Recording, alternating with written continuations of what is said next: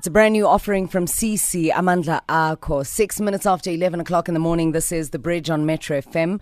We are available on the World Wide Web, metrofm.co.za. So there's no reason to not tune in and make us your entertainment portal of choice. In the studio, we have clinical psychologist, our resident psychologist, Anele Siswana. And today we're speaking adjustment disorder. Have you heard of it? Yeah, I think I have. Just adjusting to something. I don't know. I've never heard of it. Absolutely first time hearing about it. I'm looking forward to the education. And if you're like myself hearing about it for the first time, keep your ears locked and glued to your stereo because we're unpacking this piece of information in a short while. Adjustment disorder. There's a disorder for everything. We are sick human beings. Oh my gosh. Good Lord. It's certainly where you're at, and you are listening to The Bridge with myself, Dineo, as well as LKG. And today we're discussing adjustment disorder with clinical psychologist Anele Siswana. And it's a new one to me. What is it, adjustment disorder? So what we do as clinical psychologists and other psychologists, how do we define it, is that we define it as a group of symptoms such as stress and feelings of sadness or hopelessness, and sometimes it's accompanied with physical symptoms that it can occur right after a significant event. So what would then happen is that there's a significant life stressor or a significant thing that happened to someone, and then the reaction becomes excessive than that of a normal response. So immediately that the response becomes overreactional, then it then requires one to take note of the fact that you may need to see a health professional to help you understand the factors that could have contributed to that it being a difficult thing to cope with. But what we note as psychologists is that this must arise within a period of 3 months. If it then becomes excessive beyond than just the period of 3 months, and then we will then deem that as more of a depressive kind of episode starting. But a usual response or a usual definition of an adjustment disorder is a reaction to an excessive kind of life stressor that then impacts on one's ability to function. So basically, it affects one's quality of life in being able to execute your day-to-day activities. It could be at work, it could be at school, and in relationships, basically. You say it's common. Is it really common?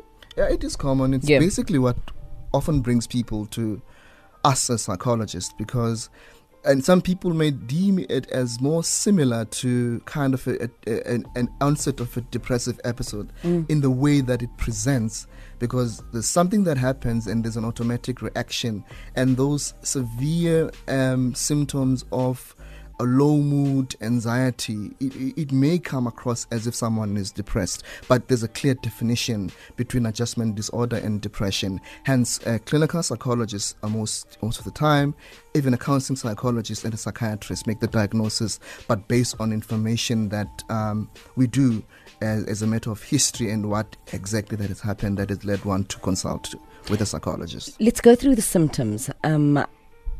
Anyone who's possibly listening right now has just gone through a shift in their life, an event of sorts, and they need to adjust. And could this also be related to happy events, where you find that something great has happened in somebody's life, but they are responding to it in a sad manner?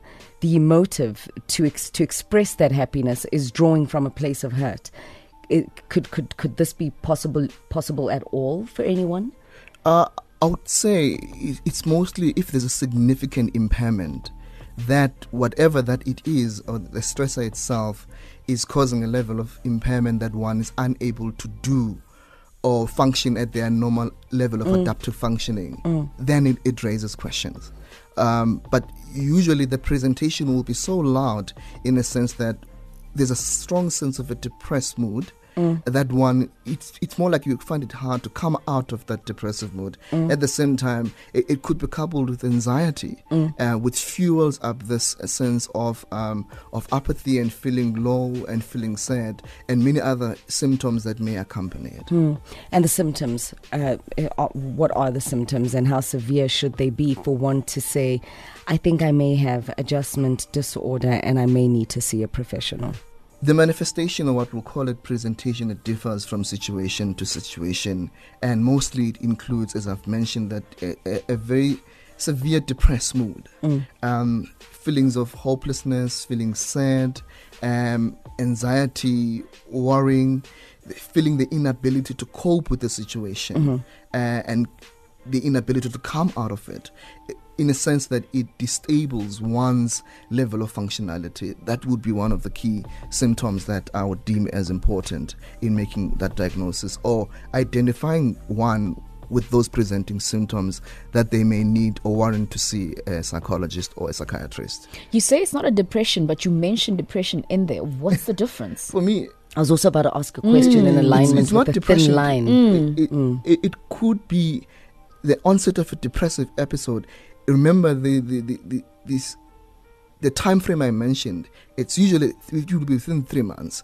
If it exceeds and those symptoms do not improve over the 3 months, and it goes far as probably 6 months, and then one is unable to come out of it, it may present as a depression, an onset of a depressive episode, not depression itself. An onset of a depression episode. Now we're speaking to even ourselves, to people that are not clinical psychologists. Okay, right. What does it mean when you say an onset of a depression? It could be the start of the depression starting to play out. Okay.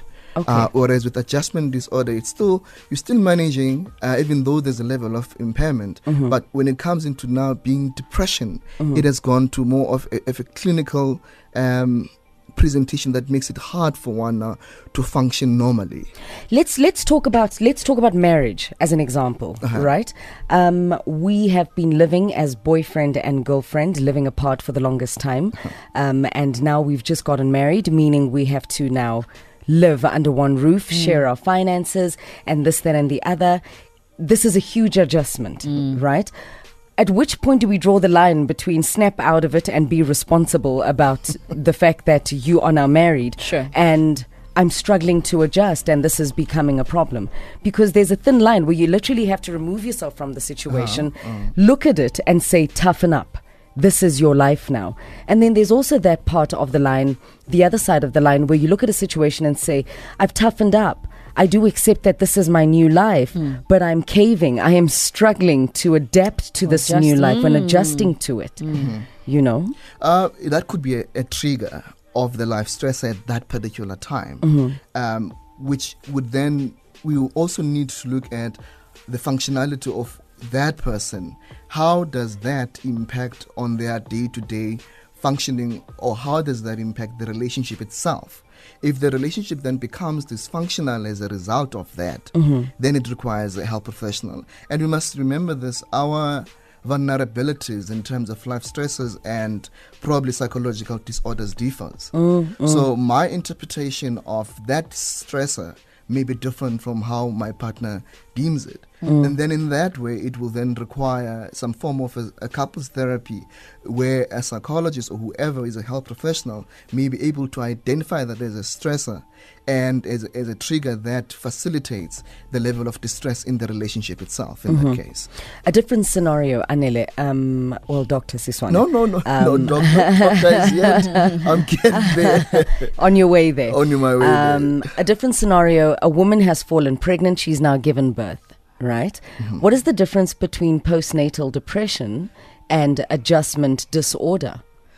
The presentation will be quite clear again, in a sense that it may present as an adjustment disorder for the first few weeks, because it does not fully warrant the symptoms of what may be necessarily needed to qualify postnatal depression. So if those symptoms vary over time and across time, and they don't easily degenerate over time, then would then deem it as a postnatal depression once it exceeds the time frame of what is necessary for it to be called an adjustment disorder. And you said the time frame is 3 months. Usually 3 months, and probably if it goes beyond than that, it may warrant for another diagnosis, which can be made by a psychologist or a psychiatrist. All right, just briefly take us through the treatment. What it can be cured, I believe. What exactly happens during treatment?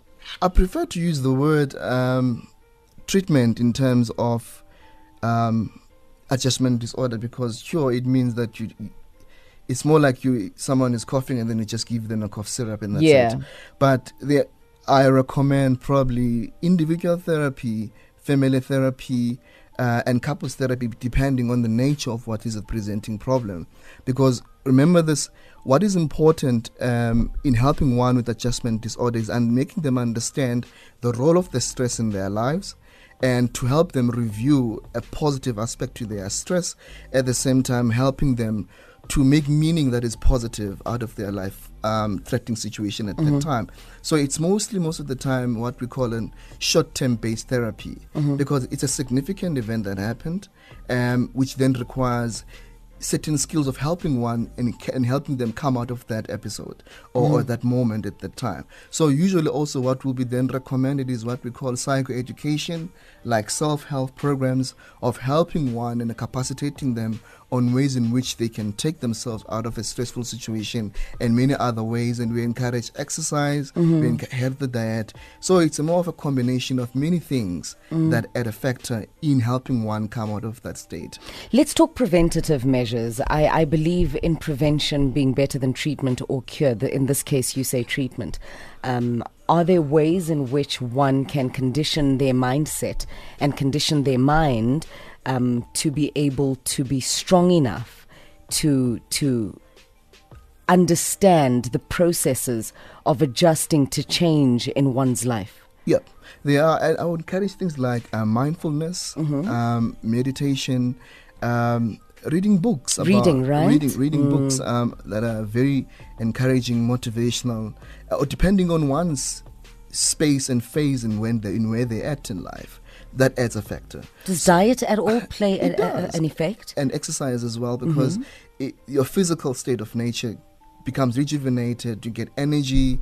So there, as I'm saying, a systemic perspective where also I encourage people to lean a lot on spirituality, because spirituality could mean prayer, could mean meditation. It could mean meditation, yeah. Anything that feels and fuels up the spirit. Yeah. Because remember that we don't only treat the mind itself. We treat the mind, the body, and spirit. Holistically. And in that holistic aspect of sense, we're able to help one get meaning out of their situation rather than seeing it as a disorder, but make meaning out of it as a matter of coming out of a situation. So taking it as a disorder more than just of a meaningful event that happened, and what meaning do you take out of that? So having a philosophical approach and view of life than just seeing life as whatever it is. Yes. Go a little deeper, understand it a little deeper, enlighten thyself. Situational. It's situational. It's not my definition. There we go. And I'm of the view that labels help us as clinicians to make sense of the presentation, but it does not define the client or whoever that we're working with at the time. Thank you very much for your time. Once again, I hear myself saying this ever so often when we're having conversations with you. There's never enough time in a day. Thank you very much for your time today. And right. I think we've learned. We definitely have learned a thing or two. Adjustment disorder, a new one to look out for. Are you going through changes in your life? It being the new year, new jobs. People have been married over the past festive season and you may be adjusting. People have given birth a new baby in their life. Finances. Some people have downgraded lifestyles because finances are just not as great as they used to be. Be cognizant of yourself and be mindful of your changes that you are going through. It is a biggie, a smallie but a biggie. Thank you so much. That was Anele Siswana, clinical psychologist.